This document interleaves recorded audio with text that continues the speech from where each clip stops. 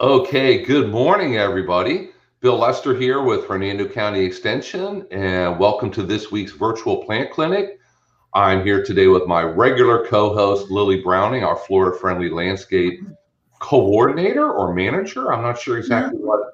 Program coordinator. Okay, program coordinator. I knew that she had a cool title, so. Yeah, it's very long.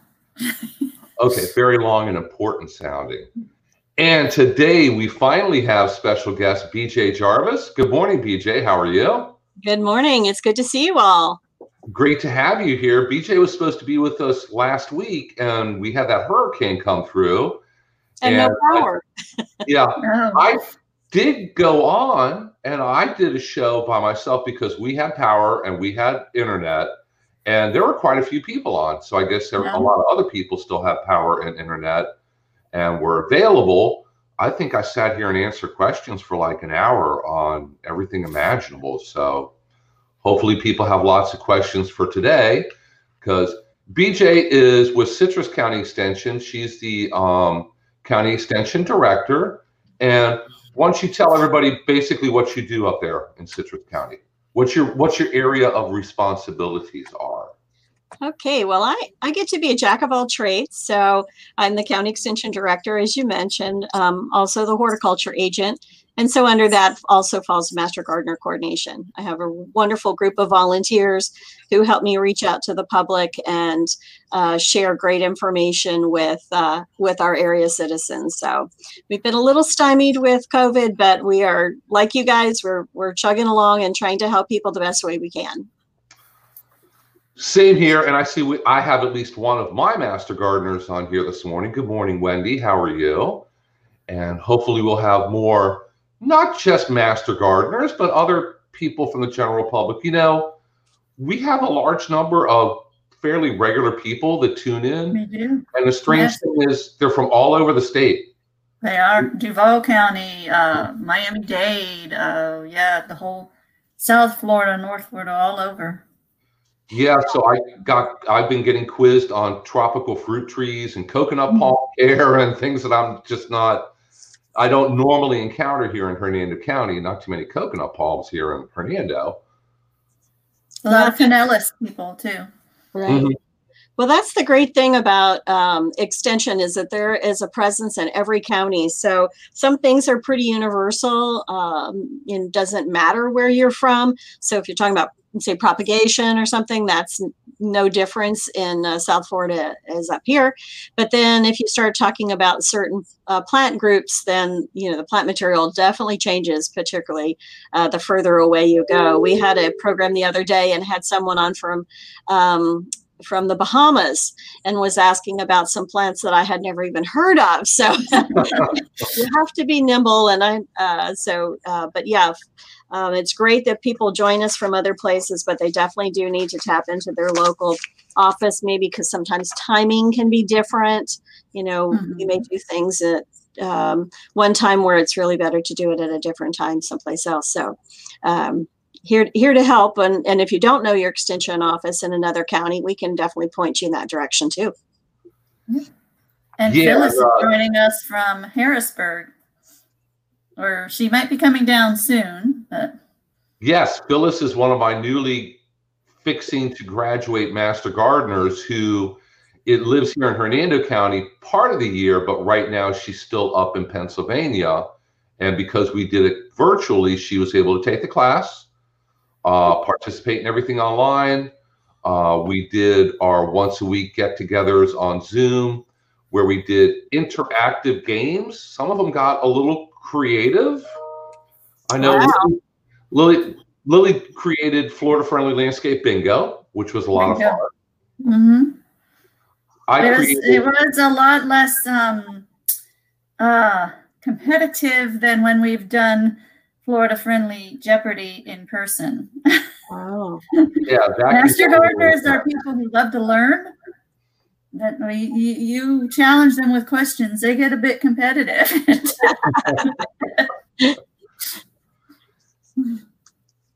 Yep. So yeah, Phyllis coming back in just a few weeks because I assume it's getting just too cold up there in Pennsylvania. My sister lives about 40 miles northeast of Pittsburgh, and I got a picture of snow in her yard yesterday. Oh my. Yeah, Phyllis says it's 28 degrees up there, so that is way too cold for me. And most of our plant material does yes, exactly. degrees for a long period of time. Yes. I have an interesting story when I was up in Pennsylvania. I mean, it's not that interesting. It just shows the difference between Florida and Pennsylvania. I was going into my sister's house, and she had a wheelbarrow sitting there, and it had rainwater in it. So without even thinking, my first reaction was I dumped the rain barrel water out, because my Florida brain is thinking mosquitoes, get rid of this standing water, right? But as soon as I did it, I thought, oh, well, it's, you know, late October. Maybe I don't have to worry that much about it here. But my sister saw me and she goes, oh, yeah, thank you for doing that. It's going to freeze tonight. I didn't want that water in the barrel. So it was still a good thing, just for a completely different reason that my Florida brain came up with it. Yeah. Isn't that crazy? Yeah, things you don't have to worry about too much here. Right. Yeah. Yeah, I think we've all been pretty well drained or pretty well trained to dump that standing water in our yards. And yes, Karen, our mosquito control lady's done a good job teaching us that. Well, the great thing about many of the mosquitoes that we have here is they don't go very far from, you know, they sort of stay in a relatively confined territory. So that means that if you've got them on your property, there's a good likelihood that they've been breeding on your property. So going around and looking for, you know, places where they're standing, whether it's a pot or a tire or children's toys where water tends to stand, is you have a lot of opportunity to reduce their populations by just managing what's going on in your own property. And those container breeders are the daytime fighters. So. Yeah, the tiger mosquito that holds their legs up and, you know, black and white stripes. Yeah. I don't know if you're looking that close when you're swatting it, but yeah. When they're splattered, that's when I. Yeah. Oh yeah, that was the tiger. Yeah, it used to be when I was a kid growing up north, you could you knew it was time to go home, not because it was dinner time, but because the mosquitoes came out. And so, you know, that was a really, you know, motivating factor. But, you know, now in Florida, we have them, you know, all the time during the day and at night, right? Yes. Oh, gee, you know, so longer sleeves and stuff like that. Yeah, fortunately, they're not too big of a problem where I live in my yard. I guess I have neighbors that are fairly diligent about not collecting that standing water in their yards, which helps. Because, you know, BJ, like you said, they don't fly very far, but if your next door neighbor or the person who lives behind you has buckets and tires or a boat with a tarp over it that's holding water, you can get them. But if you do have a problem and you contact Hernando County Mosquito Control, they're more than happy to come out and look around your yard and give you suggestions and ideas what you could do to reduce them. And they are very nice and friendly, and they'll go and talk to your neighbors if they have to, and ask them nicely to dump the standing water also. So they're a great resource. Yes, we have a wonderful mosquito control board here as well, and they provide that same service, come out to your property, and if they happen to see something over the back fence, they don't automatically go in there, but they will go knock on the door. So that helps to minimize, especially if you have a smaller lot. You know, 300 feet is about what those tigers will go. 300 feet could be a couple of yards if. Right. You have smaller. You're in a mobile home community or something. Yeah. Exactly. Yeah. Yeah. And unfortunately, a lot of people still think that the solution to it is to call mosquito control and they'll send that truck down your street. And that's really, I know from working with mosquito control, that's the least effective way of getting rid of mosquitoes in your yard. Yeah. And most effective way also. And they have to run it at night, and if you're being bit by daytime mosquitoes, they're not going to do any good. They do all kind of testing to make sure how many mosquitoes are in an area before they're going to run that truck. And that test could include bait traps, or it could include their employees standing there counting how many mosquitoes get on their body. That's literally what happens. Also, that mosquito truck, as it's been explained to Bill and I, the pesticide that they use has to come in contact with a mosquito, in order to kill that mosquito. So it really is the least effective, but the EPA has come down on them. When I was growing up here, Bill likes to ask me that, yes, the mosquito truck came on a regular cycle. Now, other people followed behind it in its spray. I didn't. It seemed like I was always running from it, and it seemed like it was going wherever I went. But they don't do that just as a regular routine anymore. There's a whole lot of other stuff. We talk about integrated pest management in Extension. They follow exactly the same pattern. They call it integrated mosquito management. They just get more specific about it. But you do a whole lot of preventative measures before you bring out that pesticide. Right. And the pesticides that they're using today are much more environmentally friendly. They're not as hard on unintended, organisms and, birds and bees and that sort of thing. But you're right. Our mosquito control folks say that the trucks are about 10% effective. So, that plays into your comments that it's sort of the last line of defense rather than the first line of defense. So, yeah, because the pesticides that they do use are effective on mosquitoes, but it is potentially harmful to other beneficial insects as well. I learned just recently, somebody asked me the question, do the mosquito control trucks, when they come through your neighborhood, will that damage your population of air potato beetles? And I really didn't know the answer to that. So I had to contact FDAX, the people who actually raise the beetles, and they said they haven't done any really deep research on it, but somebody did check and found that it does damage the population of air potato beetles, at least temporarily. So you always want to be careful using any kind of pesticides and make sure it's an appropriate one, and really as a last resort. You want to take all the easy, safe steps first, like dumping the water, checking your gutters. There's a lot of places in your yard where you might have hidden water, and all you need is a tablespoon of water for mosquitoes to breed in. It doesn't have to be a big bucket full or something like that. So you only want to use pesticides carefully, and you want to target it to just a specific problem, and you want to use it as a last resort, not a first resort. You're kind of reminding me about 20 years ago at Extension, back in the trailer days, Bill, we had a wonderful master gardener named Mitzi, and she would tell me that she hated the phone calls that started with, "What can I spray?" So do I. And I know that's going to be a long conversation, because you have to figure out what their problem is, because people frequently don't even know what their problem is. They'll say, my bushes don't look right, or my lawn doesn't look right. What do I spray? And then you have to kind of cut them off there and figure out, okay, what exactly is your problem? Is this something that is even an insect or disease related issue? It might be irrigation, might be wrong plant in the wrong place. There's a lot of things that could be wrong.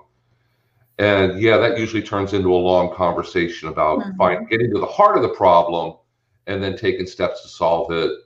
And a lot of times I found that it doesn't even come down to a pesticide recommendation at that point. Although we always recommend that if the truck does come down your street, don't run behind the truck in the cloud. Maybe after message for today. Your point, Bill, about knowing what the problem is that you're treating for is so important, because folks have wasted money.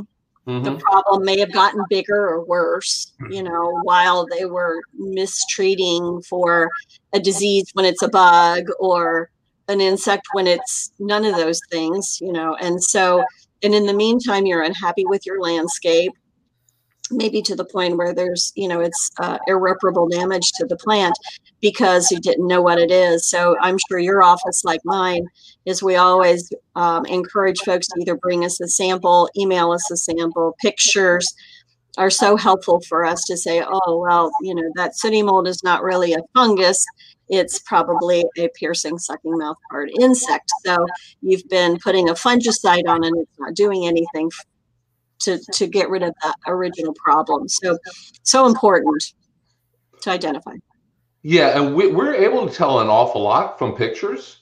So I know that since COVID started, we've been answering a lot more questions through people will call us on the phone and then they email us a picture. They share pictures on Facebook. They email us a picture directly through Facebook.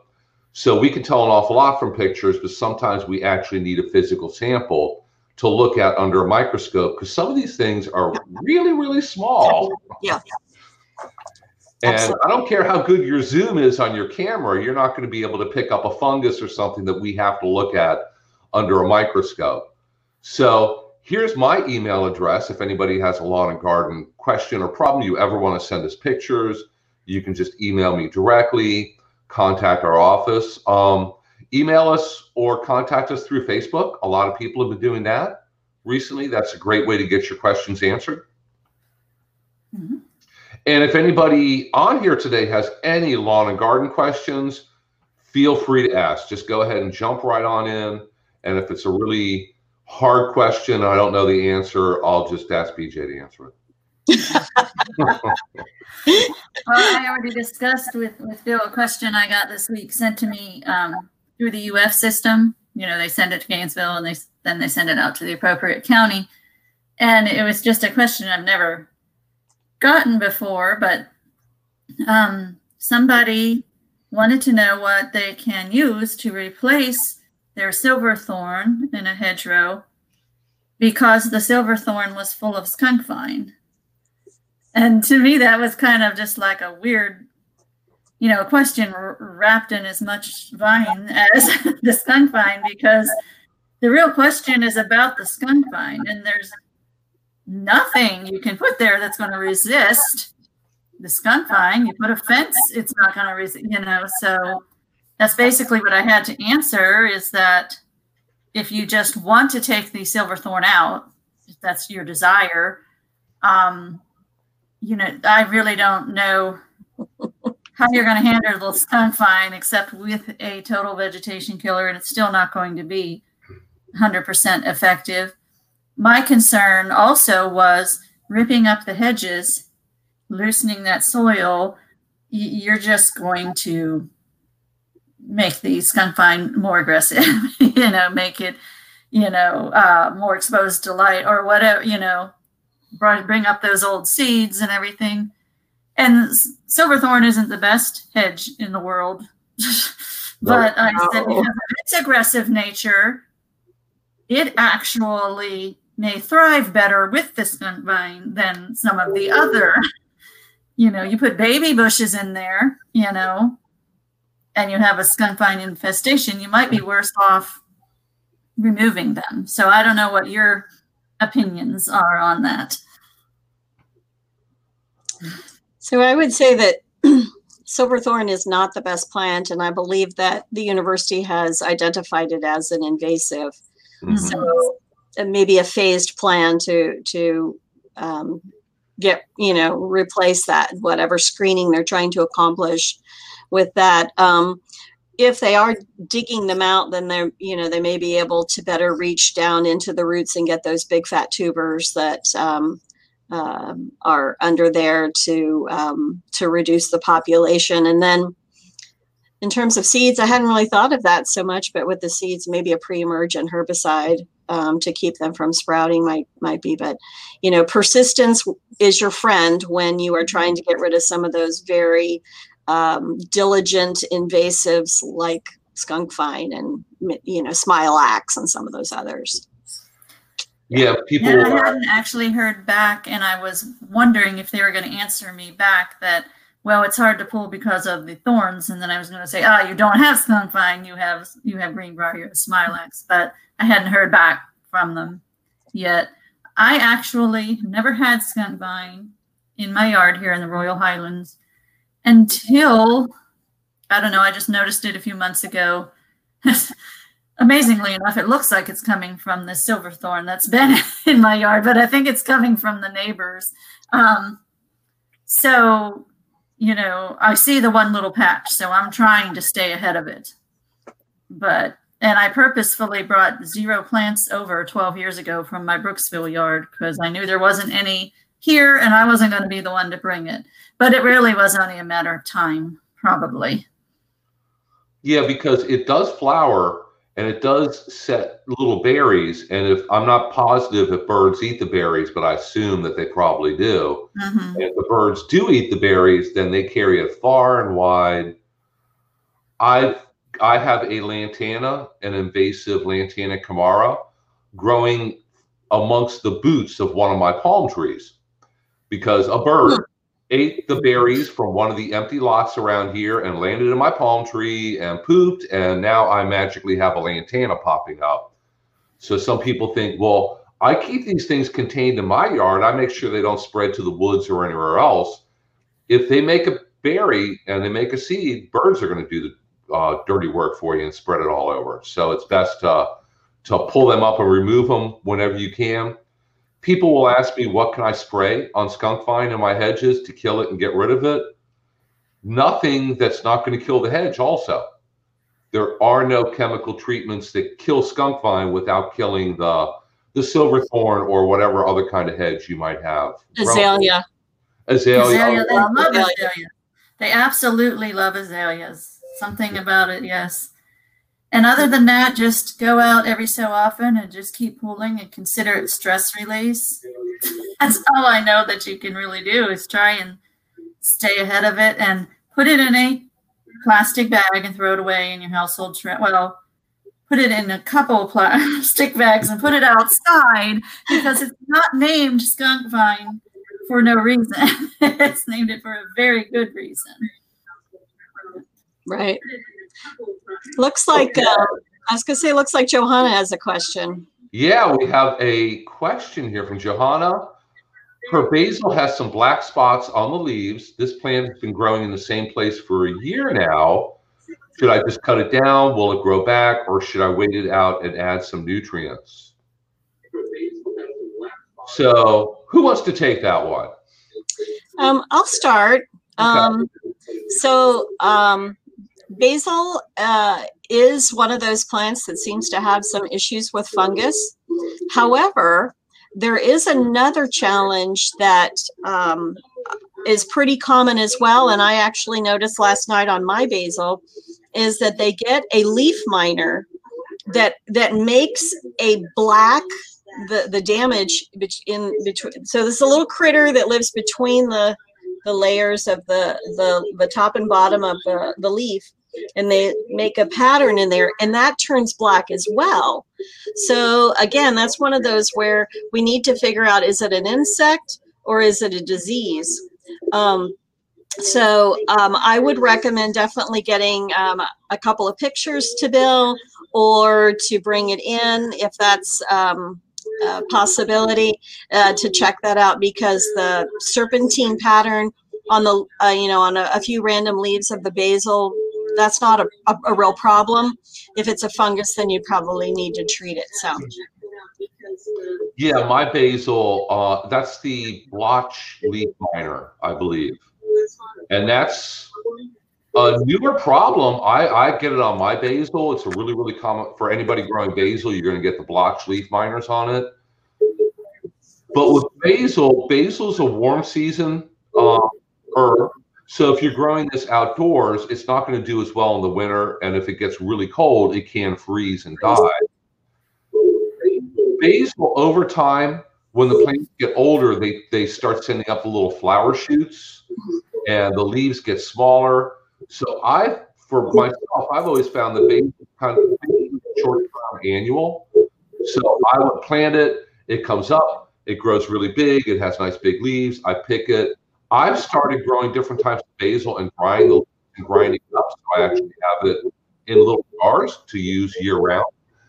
And I very quickly, as soon as the plants start to send up the flowers and the leaves start to get a lot smaller, I pull them up and start over again from seed, because basil is really easy to start from seed. one of the easiest kind of beginner herbs to get to come up and grow. So chances, if you want to send me some pictures, that's great. But chances are what your basil has is the blotch leaf miner. Right. The other thing I like to do with basil at the end of the season, especially if it's doing really well, is, you know, strip the leaves, wash them, you know, make sure there's nothing in there. And then I put them in the old-fashioned ice cube tray. Remember those? You get them for $1 at the dollar store, and put a little bit of water in there. And then I use those in like soups or something where the water will evaporate off. So it's another way to save basil, because if you grow basil, you usually have a lot of basil. And of course, there's always that wonderful pesto. So if you've got several cups of leaves. So. Okay, and it looks like she's going to plant more again, which is great. There are a whole bunch of different varieties of basil that are all a little bit different. I grew lemon basil, which is really surprisingly lemony. That worked out really well. And cinnamon basil, which has a little bit more of an Italian basil kind of taste. So grow a lot of different varieties. Don't be afraid of trying to dry it and grind it, or freeze it. Those are good ways to preserve the harvest so that you have it over a longer period of time. So Bill, next time you have your lemon basil growing well, put it in a butter cookie recipe. Oh my goodness, does that really add an interesting punch? Really, I'll have to try that. Yeah, it's really good. Yeah, I've tried a recurring theme. Lemon chicken. Food. A recurring theme keeps coming up. When I was doing a class yesterday with Frank Galdo, does the same job I do, but in Pasco County. Pasco, right. And we were talking about holiday plants, and he had a couple recipes that he shared. It seems like we're leaning towards maybe there should be some recipe classes or cooking classes going on, Dr. Lester. That'd be cooking with the herbs that you grew. Or he shared a recipe for a drink with sorrel, like a holiday drink, and also how to make like a cranberry sauce out of it. Oh. It doesn't have quite the, that zing that cranberries have. So it's on my Facebook page in the comments under the recording of the class if you're interested. Okay. Well, we may have to talk about starting a virtual weekly cooking show then, I guess. There you go. Yes. Cooking with Extension. How's that? There you go. Or at least once a month or something. That would be. Yeah, no, that's a great idea. As long as we get to sample the recipes. So I know that Mrs. Lester shares some wonderful concoctions that Dr. Lester comes up with. So, I think this is a direction that we're going. You just have to not be afraid to experiment. And if it doesn't work out, that's okay. Just try again. Just like gardening. Exactly. Okay, we have one of my favorite common questions here. How does a person redirect moles out of one's yard? Moles and gophers, we get those questions. There is no easy answer to that. There is no magical cure. There's nothing you can spray in your yard that makes them magically fly away or run away or disappear. BJ, what do you tell people when they have a problem with mold? Well, there is a good EDIS doc on it. So if you go to the university's search engine for EDIS, EDIS, then there is a publication about some traps, and but I've never really found any of the sprays or repellents to be effective. The sound things. Right. Yeah. So that's just a tough one. We've got really tough questions today. There aren't easy answers to some of these questions. And I think it is illegal to put various poisons or mothballs, or I heard of someone, well, I won't even say what they did, but they, put something in the ground you wouldn't want to put in the ground anyway, utilizing a corn cob as its conveyance. You don't want to do any of that. The only thing I have heard master gardeners and board agents say is really just keep tapping down their their houses. Just keep annoying them. Annoy them to the neighbor's yard. Yeah. You know, I always found that to work because there's a dozen old wives' tales about chewing gum and dryer lint and hair and dog fur and all kinds of stuff. If you go out there and just keep pushing down their tunnels and annoying them, I think you annoy them so badly they go to the neighbor's yard, and then problem solved. Yeah, they're out of your yard. So, but we had a gopher last year in front of our office, the little lawn area we have, and he was there for a couple months, and I would see his tunnel as he circled around the property. And one day, boom, he just disappeared. Yeah, they do go away on their own. Yeah. Or a snake, or died of natural causes, but they won't live in your yard forever. They're not going to be there 10 years from now. They tend to be a temporary problem. Then I think when we tell people just to keep annoying them and tapping down, you know, and moving them around, I think really all that we're doing is occupying the human until the mole or the gopher moves on, and they think they've accomplished something. It's great exercise, little dance while you're doing on the. There you go.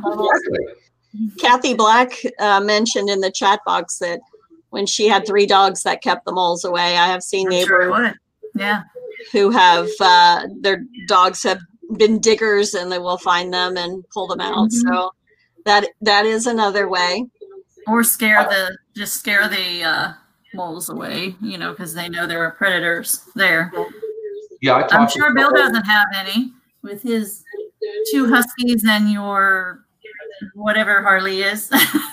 Oh yeah, you wouldn't want them to find one above ground in the backyard. But I know somebody who had a dog, and it was some kind of terrier or hunting dog, and she had a large piece of property, and it would stop and it would listen intently until it heard them. It could hear a mole or gopher and would dig, and just pluck it right out of the ground. So, wow.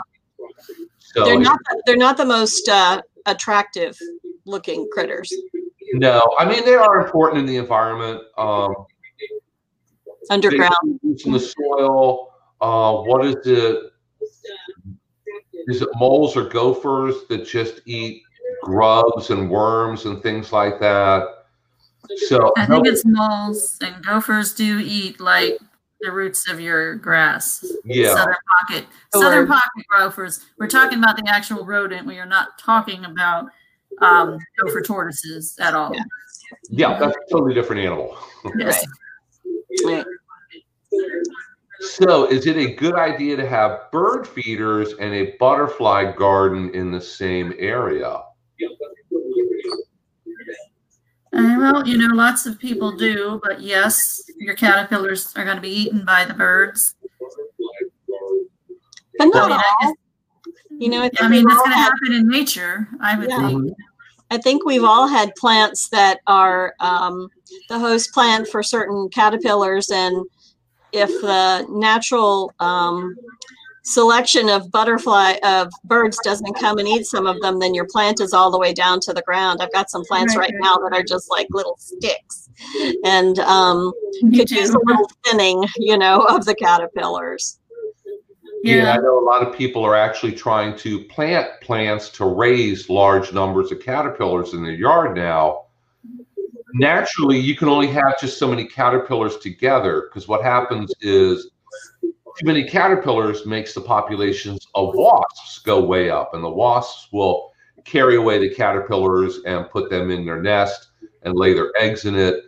And too many caterpillars can cause an outbreak of different viruses and natural diseases in the environment. So you can only have so many caterpillars all at once in your yard without something happening to knock down the population of caterpillars. It's all that natural balance that's trying to happen out in your yard. And if you throw one thing out of whack too badly, something else kicks in. And I know many people with big hearts who they like to raise, especially like monarchs. And then, you know, I know this one lady who loves to raise monarchs, but she then, you know, goes on about she hates wasps and she hates these birds and those birds. And I don't think, you know, when you want to help nature, it's not all that healthy for nature, for one thing, for you to then take sides. I mean, it's all kind of taking sides. Yeah. We'll start singing the circle of life. The balance of nature, you know. A lot of people, they keep their monarchs inside and protected and all this, but I think just doing it out on the in the yard, let the circle of life happen, you know. Yeah, unless maybe you don't want to attract something for, you know, demonstration purposes. Yeah, that's not really the way to go. I mean, maybe you don't want the bird feeders with a ton of, you know, you don't want to attract hordes and hordes of birds right exactly where your butterfly garden is, but 20 feet over or something. I mean, what's going to, you know, nature is going to happen, basically. And lizards will eat caterpillars also. There's lots of things that naturally eat caterpillars.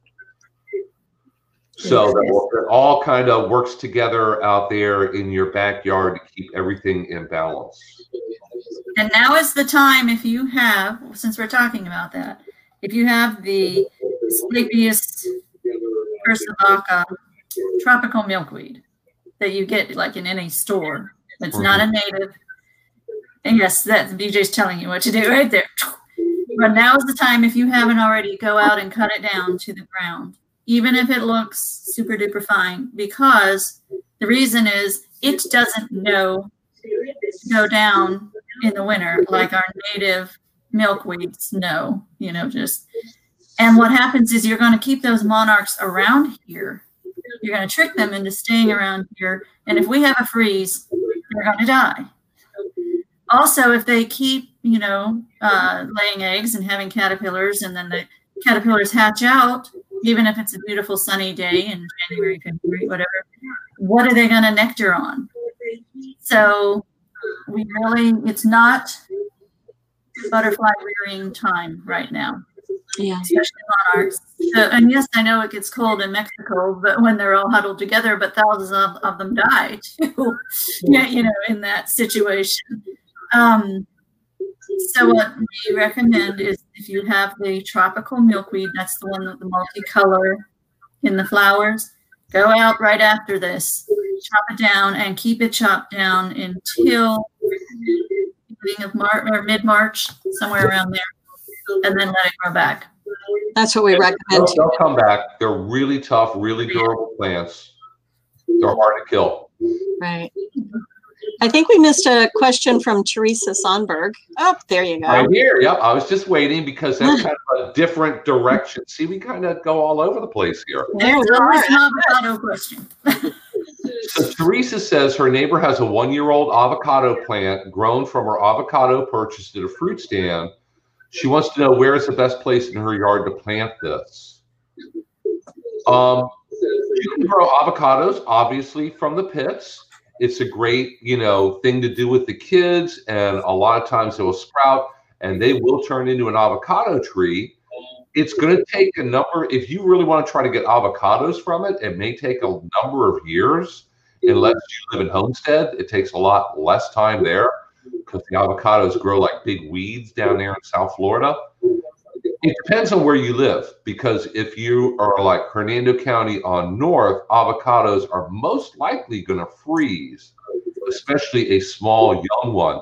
Do you have any avocados in Citrus County that people actually get fruit off of?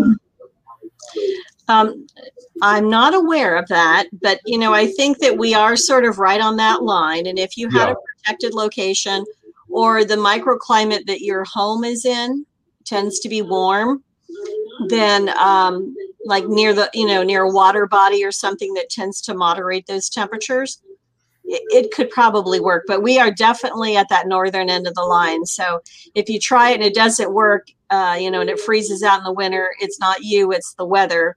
But we have been definitely trending towards more warmer tropical plants in the last few years, because the last 8 or so winters have been relatively mild. And although we do get a freeze every winter, the duration is short and the temperatures are not extreme lately. So I don't have a perfect crystal ball to know whether that's going to be the new norm or whether it is just, you know, been a fluke of a few winters. But I do see a lot of things that normally wouldn't have grown well here that have ended up in people's landscape and are doing well. So you know, trial and error, I guess. It's certainly, they don't have anything invested in it because they got to eat the avocado. So now this is, and I was mentored by a fellow gardener who said a gardener isn't worth their weight unless they have at least 10% new things each year trying. So, so that's one of those new things to try. See how well it does.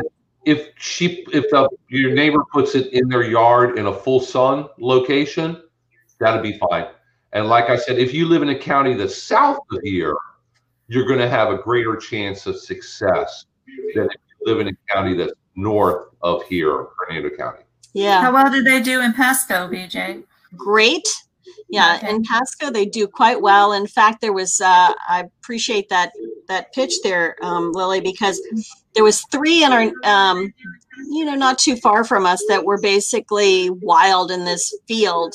And we always went every year and, you know, shimmied up the tree and dropped them down and got them. But there is a disease that is now carried by a beetle, and it is killing things in that family, plants in that family. So my 3 trees that I could always count on going to with the kids and buckets and getting free avocados that tasted wonderful, those trees died in about a 1-month period. So they went from looking, well, okay, and then bam, the next time I drove by, they were deader than doornails. So just the ambrosia beetle problem throughout Florida.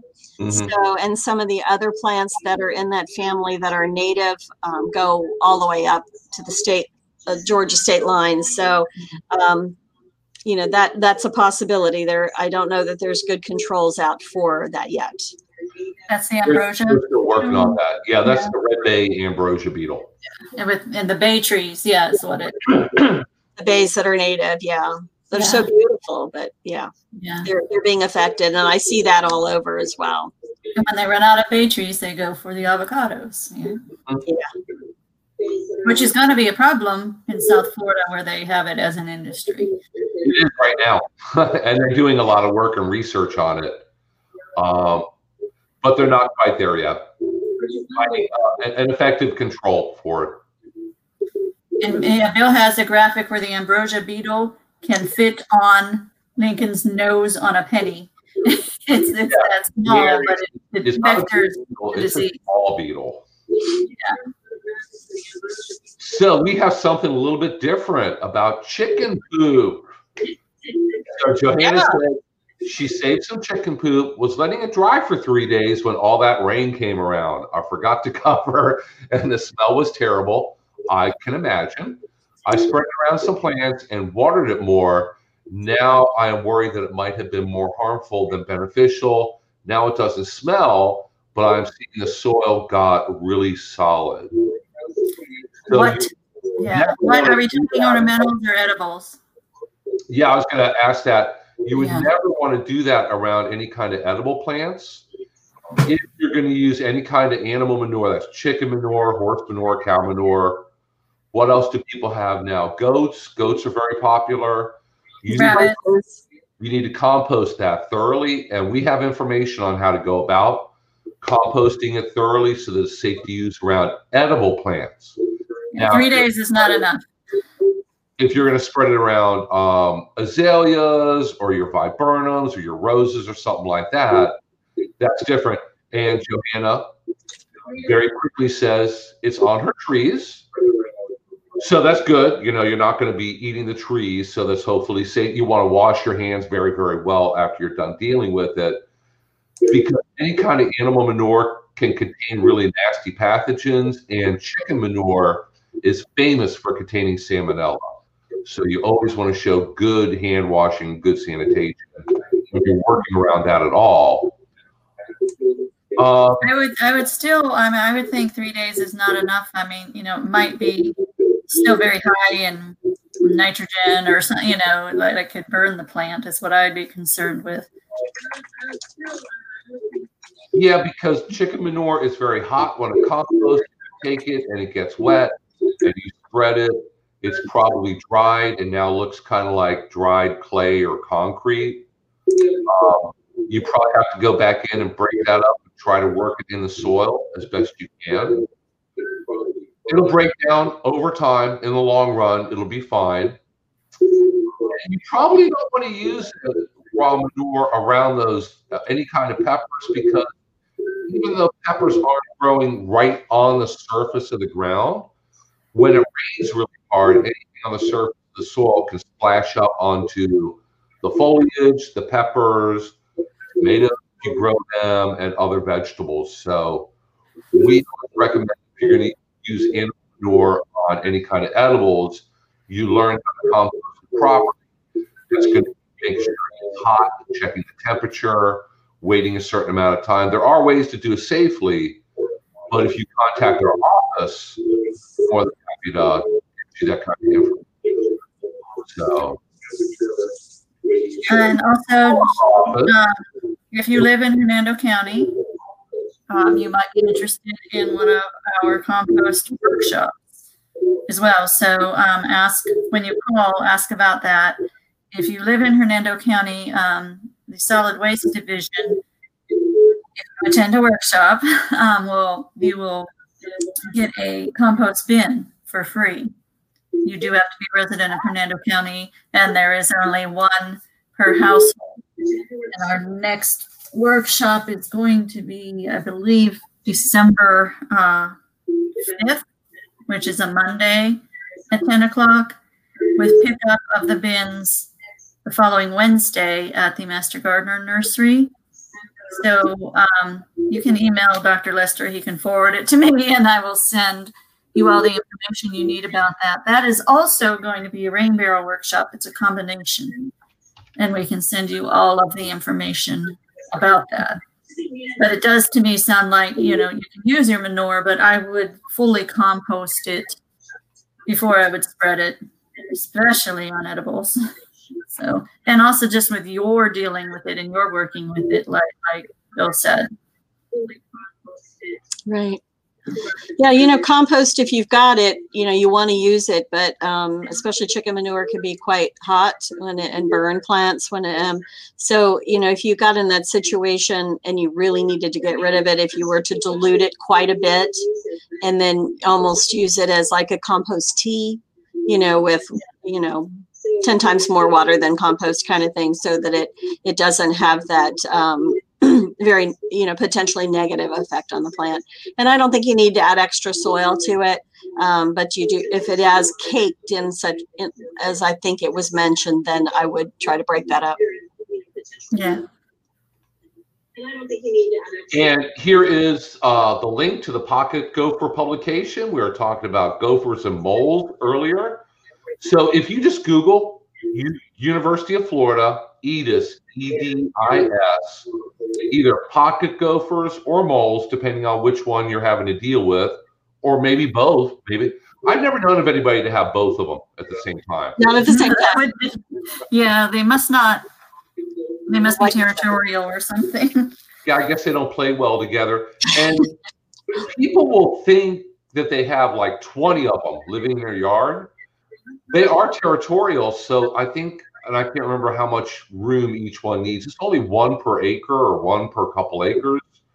So if you have a normal residential yard and you see tunnels, holes, you only probably have one. So don't yeah, as you mentioned the dogs. If your dog, you know, looks like they're going insane and just kind of looking at the ground and hopping, you know, that they are probably tracking some kind of mole or something under there. Yeah, terriers are breeded to that. Yeah, terriers, that's what they're bred for, is finding little small animals that live in holes. Which for a homeowner can be annoying, because our dogs are always like on the prowl for anything alive in the backyard they can mess with or play with or whatever. I don't actually take them out hunting for gophers or moles. You know, that maybe I could train one of the dogs to do that. And New service. Yeah. Look at all these great ideas we're getting today. Cooking. Yeah, I'm just wondering though if the dog digging it out is doing, more damage. Yeah, that could be. So Annie, I remember Annie is one of our regulars. Good morning. How are you? And she asked, Lily, I don't know if you're on for this one with the pictures of the papaya with the really distorted leaves. Yeah. I believe we were wondering if it was an herbicide damage. It's an herbicide, but also papaya ring spot virus. Right. Yes. Because I looked it up and I found a picture that looked almost exactly like Annie's picture of her leaves that she sent her. Really small, distorted leaf that's really kind of twisted and curled a little bit. And papaya ring spot is a viral disease of papayas. It's very common in Florida. It's spread by whiteflies, I believe. And whiteflies are really common if you have papayas. They're really hard to keep off. And if you have any plant, a tomato plant or a papaya or some kind of plant that's susceptible to viruses and it gets a virus, there is no chemical control. There's nothing that can get rid of it or fix it. You're going to have, usually the best idea is to remove the plant because otherwise whiteflies could move that virus from your infected plant to your other healthy papayas. So I'm pretty almost positive from the pictures you shared that was some kind of virus, papaya ring spot virus. So I wasn't familiar with that. I just Googled it. That is, that could definitely look like herbicide damage. Yeah. Very contorted, parts of it shrunken. Mm-hmm. Yeah, like a growth inhibitor or something. Yeah. And I remember that she had it was just one that had a problem. The other ones looked fine. So yeah, if the other ones look fine and they're getting new foliage and growing back in, that's great. Even if the one with the twisted, distorted leaf, if a plant is damaged by a little bit of herbicide overspray, it will get spots. It will become twisted and distorted. A lot of times the plant can outgrow it if it didn't get too much spray on it. If it got too much spray, it could kill the entire plant. So sometimes with a little bit of herbicide damage, we tell people to be patient and wait and see if the plant grows out of it. What also might happen is the plant might die from it. There's really nothing that you can do to undo herbicide overspray damage. So glad to hear that your other papayas are doing well. I have some papayas that I started from seed. They're, I don't know, they're about this tall now, a couple inches high. So they're going to be ready to go out in my backyard in the spring. I'm going to keep them in pots for the rest of the winter, though, here, because if it gets cold, I need to be able to bring them in.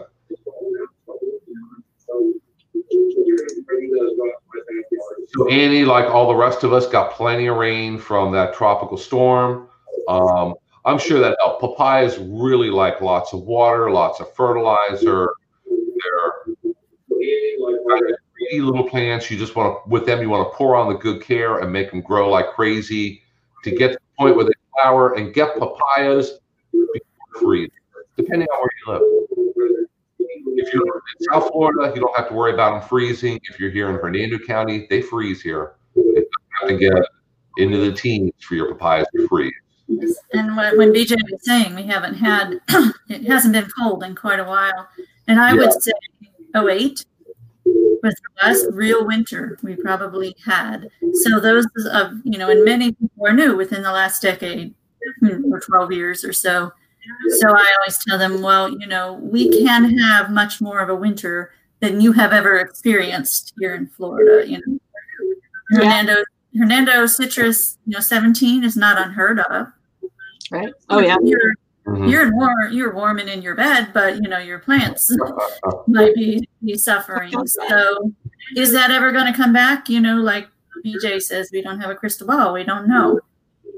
But it could, it very well could. So you do have to, if you're going to experiment with tropical plants, just know it's an experiment. That's all. Be aware that those cold winters can happen. Yes. So several people are saying that they're hearing some feedback. Yeah. I wonder if there's anything that can be done about that. I think, yeah, that's their shared office space. Is what that is. Well, it is us. As I hear it, I can hear there. It's almost a delayed echo there. Oh, yeah. You could have that issue if you're using multiple screens or not using multiple screens. It really happens before.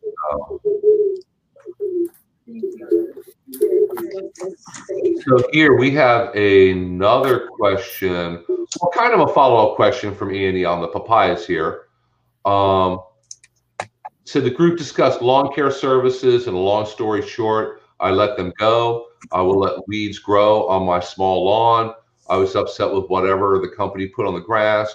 Wind must have blown it onto the papaya. And that is possible. You don't need to have like gale force winds to blow chemical sprays around. I know in our green industries best management practices training, if you have just like, I think a 3 mile an hour breeze, it can blow a fine spray, you know, a number of feet. So you have to be very, very careful with that. She has a butterfly garden too. So she's happy for the nudge she got from us guys, inspired me to let the lawn care go. You really need to work with a company that you're going to be happy with and tell them what your goals and requirements are and make sure they're on board. I know there are some good companies out there that work well with people and everything works out really well, but you have to tell them what you're comfortable with having put in your yard and what your goals are. Because it kills me when I talk to people and they say my lawn service came and sprayed something. Well, what did they spray?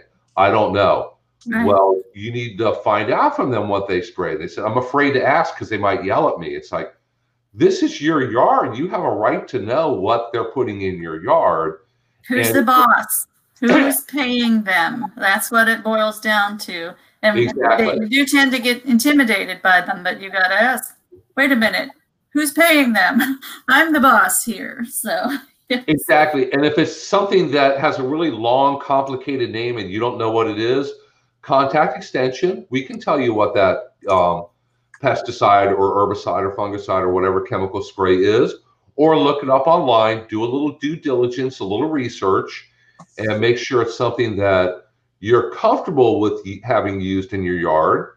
Make sure it's the proper time of year for it. There's, you know, in the dead of winter, there's no point spraying for chinch bugs because they're not out and active in your yard. They're all dormant or like in the eggs and they haven't hatched yet in the spring. So get involved and be a part of helping to take care of things in your yard and work with your service. Don't hire them and figure that they're going to come out and just wave a magic wand every 30 days and cure all your problems. You really need to be involved in what's going on. So Annie, I'm glad to hear that worked out really well for you. Hopefully your butterfly garden and papayas are going to do great during the winter. I can't remember where you live. I think it was maybe Pinellas County, somewhere south of here. So it's a little bit warmer. Your papayas should do fine this winter.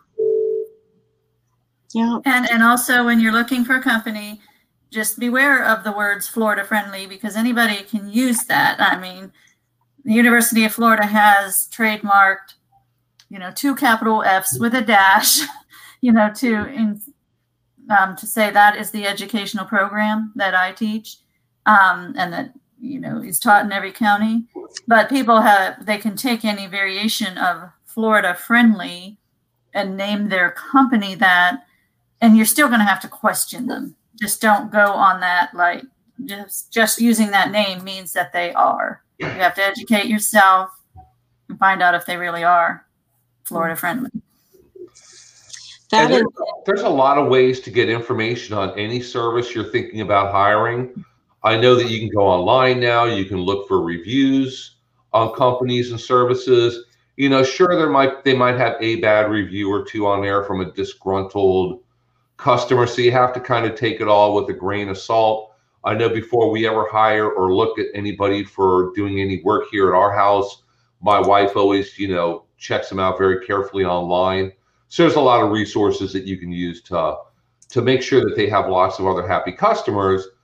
Because I know that at my house, I get a fairly steady stream of people knocking on the front door with a pickup truck and equipment hanging out of the back. And they're like, hey, do you want your palm trees trimmed? No, I'll take care of it. I don't know who you are. I don't know if you know how to do anything with palm trees. I don't know if you have insurance or not. I don't want you to fall in my front yard. So you want to check these things out and do your due diligence to hire the right people the first time. And that way everything's going to work out. It's going to be good for them, more business for them, and good for you. You're going to get the kind of end results that you're looking for. They probably noticed that lantana in your palm and figured someone needs to take care of it. Yeah, that could be. Help. I would say, you know, that's you know, talking about this time of the year and services is that you know, watering is also a key component to the performance of landscape plants. And so sometimes it's not something that your service is taking care of. It could be something else like your irrigation. And certainly now that it's cooling off and we're all enjoying that nice weather for gardening and being outside with walking our dog or whatever, is definitely the time to skip a week. So I don't know what your ordinance, if you have an ordinance that affects this, but here in Citrus County, we reduce our watering when the plants are growing more slowly and they don't need that much water. In fact, it can actually reduce the incidence of diseases in the winter on our turf grass. So cut back on the watering to maybe once every 10 to 14 days. So you can, or just turn it off, especially, you know, this month is, I believe November is the month when we get supposed to historically get the least rainfall. And yet with Ada, we certainly got a lot, but, you know, so keep that in mind that, you know, the performance of the landscape is contingent upon all these various pieces. And in the winter time is one of the times when folks, you know, either forget to change their irrigation system or don't really know how. If you don't really know how to change it, turn it to off or to manual, and then just turn it on when it needs it on your day. You know, follow those. We don't want anybody getting in trouble, but, you know that plants have a lot more latitude to be less watered less frequently. Obviously, if you're putting in a few annuals or something like that, vegetables is a little different, but we use the vast majority of our water on turf and irrigation systems on turf. So turn those back until it warms up again in the spring. And it's totally normal for your lawns to begin to slow down, go dormant during the winter. Both St. Augustine and Bahia are going to turn tan. And no matter how much water you put on it, you're not going to make it green and beautiful like a golf course until the spring comes around, when the days get longer, it gets sunnier and warmer and starts to rain. So just kind of go with the flow and cut back on the water. Your lawn's going to do just fine during the winter without having to water it all the time. They're golden, Bill. They're golden lawns that we have in the winter. Gold, okay, I guess tan has a bad connotation. Yes, we have golden waves of lawns in the winter. Okay, and Annie is in Hillsborough County. I remember that she was somewhere south of here. So hopefully your butterfly garden and papayas are going to do just great this winter. The papayas, my guess is, are going to slow down in their growth depending on the weather. I mean, heck, we have really warm winters. We have really cold winters, and I never know what's going to happen until I turn the weather on in the morning and they tell me, you know, freeze tonight or 85 tomorrow or whatever it might be. So if anybody has any last minute questions, go ahead and pop them in right now. And if you live in Citrus County and you have any questions for BJ about lawn and garden questions or irrigation or anything else, there is their office number. You can give her a call.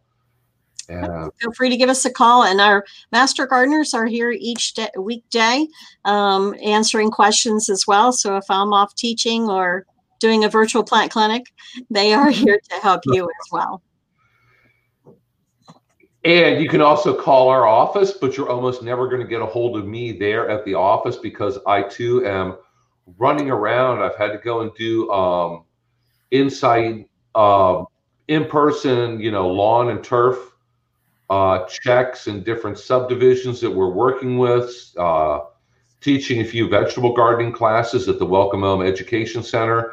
So the best way to get a hold of me is if you call the office, talk to Teresa, and she'll get a message to me. Or normally the best way to get a hold of me is by email. So just go ahead and shoot me an email, send me some pictures, send me your question.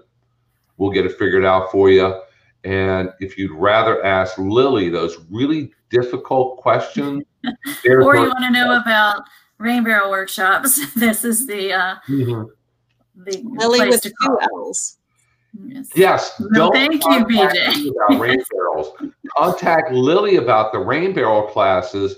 And if they want information, if they're a Hernando County resident and they want information about the compost class, can they get a hold of you? You can put them in touch. Sure. Oh, yeah, because we're combining those classes and I'm taking the registration. So you can attend by attending both workshops, or by picking, I only want a rain barrel, I only want a compost bin. And the same link, you'll hear both workshops depending on when you come in. It'll be done via Zoom. And then like a day or two later, you go to the Master Gardener Nursery for the pickup of these items. That's the best, safest COVID way we can think to handle the rain barrel situation. And I like it because the parking lot is kind of one way in, one way out. It helps me really know the right person got the item, the rain barrel or the compost bin. But it also works with our partnership with the Master Gardeners, because if while you're there, you want to buy some plants, we're not going to stop you. Right, Bill? Exactly. They're more than happy to show you the plants that we have for sale. Everything there is either Florida friendly or native. Of course, native is Florida friendly also. I'm going to say that, yes. Yeah. I think the last I heard was they had 20 some odd varieties of native plants there. So they have a really good selection of native plants. And they don't use pesticides. Yes, they generally don't have to use pesticides. We have very few pest problems. And the few things in the past that we had lots and lots of problems with, we used to have problems with the canna lilies. Because they get leaf rollers on them, and they were they always look terrible. We quit carrying cannas, so problem solved. There you go. Yes. They figured that was just the simplest way to fix that. We'll just get rid of the cannas. We went ahead and sold them all, and we didn't get more. So if you have cannas in your yard and during the summer things are chewing the leaves, get a hold of us. We can tell you what they are and what to do. But the Master Gardener solved it by getting rid of them and just, moving on to something. I like that. That's my favorite way of doing it. Like if a plant has a problem, that I always tell people, just cut that part off, and that usually solves it 90% of the time. Or if the plant is the problem, I guess they just cut the plant out. So, and that'd be a great place. The really high maintenance things, they got to go. And in the spring, when you want to start your butterfly gardens again, that's a great place to go to get butterfly plants that have not been treated with any kind of pesticide, because it really makes zero sense to get butterfly plants that have a systemic pesticide built into them. So, and you have to be careful of that in the big box stores. Yes, you do. So I don't see any other questions on here for this morning. So BJ, thank you so much for joining us. Good to see you, BJ. Same here. Really enjoyed talking gardening with you this morning. Yeah, see, StreamYard is pretty easy once you get used to it and kind of get into the flow. And like I told you, once somebody asks a question, people just keep on going and they ask about everything imaginable, which is great because we're here to help answer all your lawn and garden questions. And if I don't know if you're asking about coconut palms and I don't know the answer, I'll call somebody down there in South Florida because I got friends. I know people. Yeah. And BJ knows people also. So if you are listening from other counties, though, we do encourage you, contact your county extension office. Every county has one, and they are there. Just look it up. Whatever county you are, Duval County Extension Office. Find the information, give them a call, see what they have to offer for you. Like I get a lot of calls from Hillsborough about wanting rain barrels or compost workshops. Well, I look it up and they are having them there in Hillsborough. So you're welcome to mine, but why come up from Seffner or Tampa when you have it right in your location? Yeah. So absolutely. Yeah. One last thing I want to point out. Next Thursday is Thanksgiving, so we will not be on next Thursday. Yes, we'll be busy working on recipes for our new virtual cooking show. I guess. There you go. I'm in. Okay. So you heard it. You're going to be one of the first guests on that one. So I think I'm going to seriously think about that one. That sounds. I think that's a good idea. You've got a good kitchen set up and everything. Yeah. Yeah. I'll have to play with a mobile camera, and we can actually show what we're doing and everything. Yeah, that sounds like a lot of fun. We can do it. Nora can be your official taster. And the Huskies are always game. They like everything. So we will not be here next Thursday, but we will be here the week after that. And Whitney, the county extension director in Pasco County, will be here with us that Thursday. Oh, so that's fun too. I like all your guests. Yes. Yeah. Exactly. So Annie, we will see you in 2 weeks, and everybody have a really great Thanksgiving. And just take notes, save up all your questions for the week after, and we'll be back here at 10 o'clock Thursday morning. Be safe and be smart with your Thanksgiving. Exactly. And be careful with properly thawing and cooking those turkeys also. So yes. Okay, well, thanks again, everybody. We will see you again in 2 weeks. Until then, we'll see you then. Thanks. Bye. Bye, guys. Bye-bye. Happy gardening.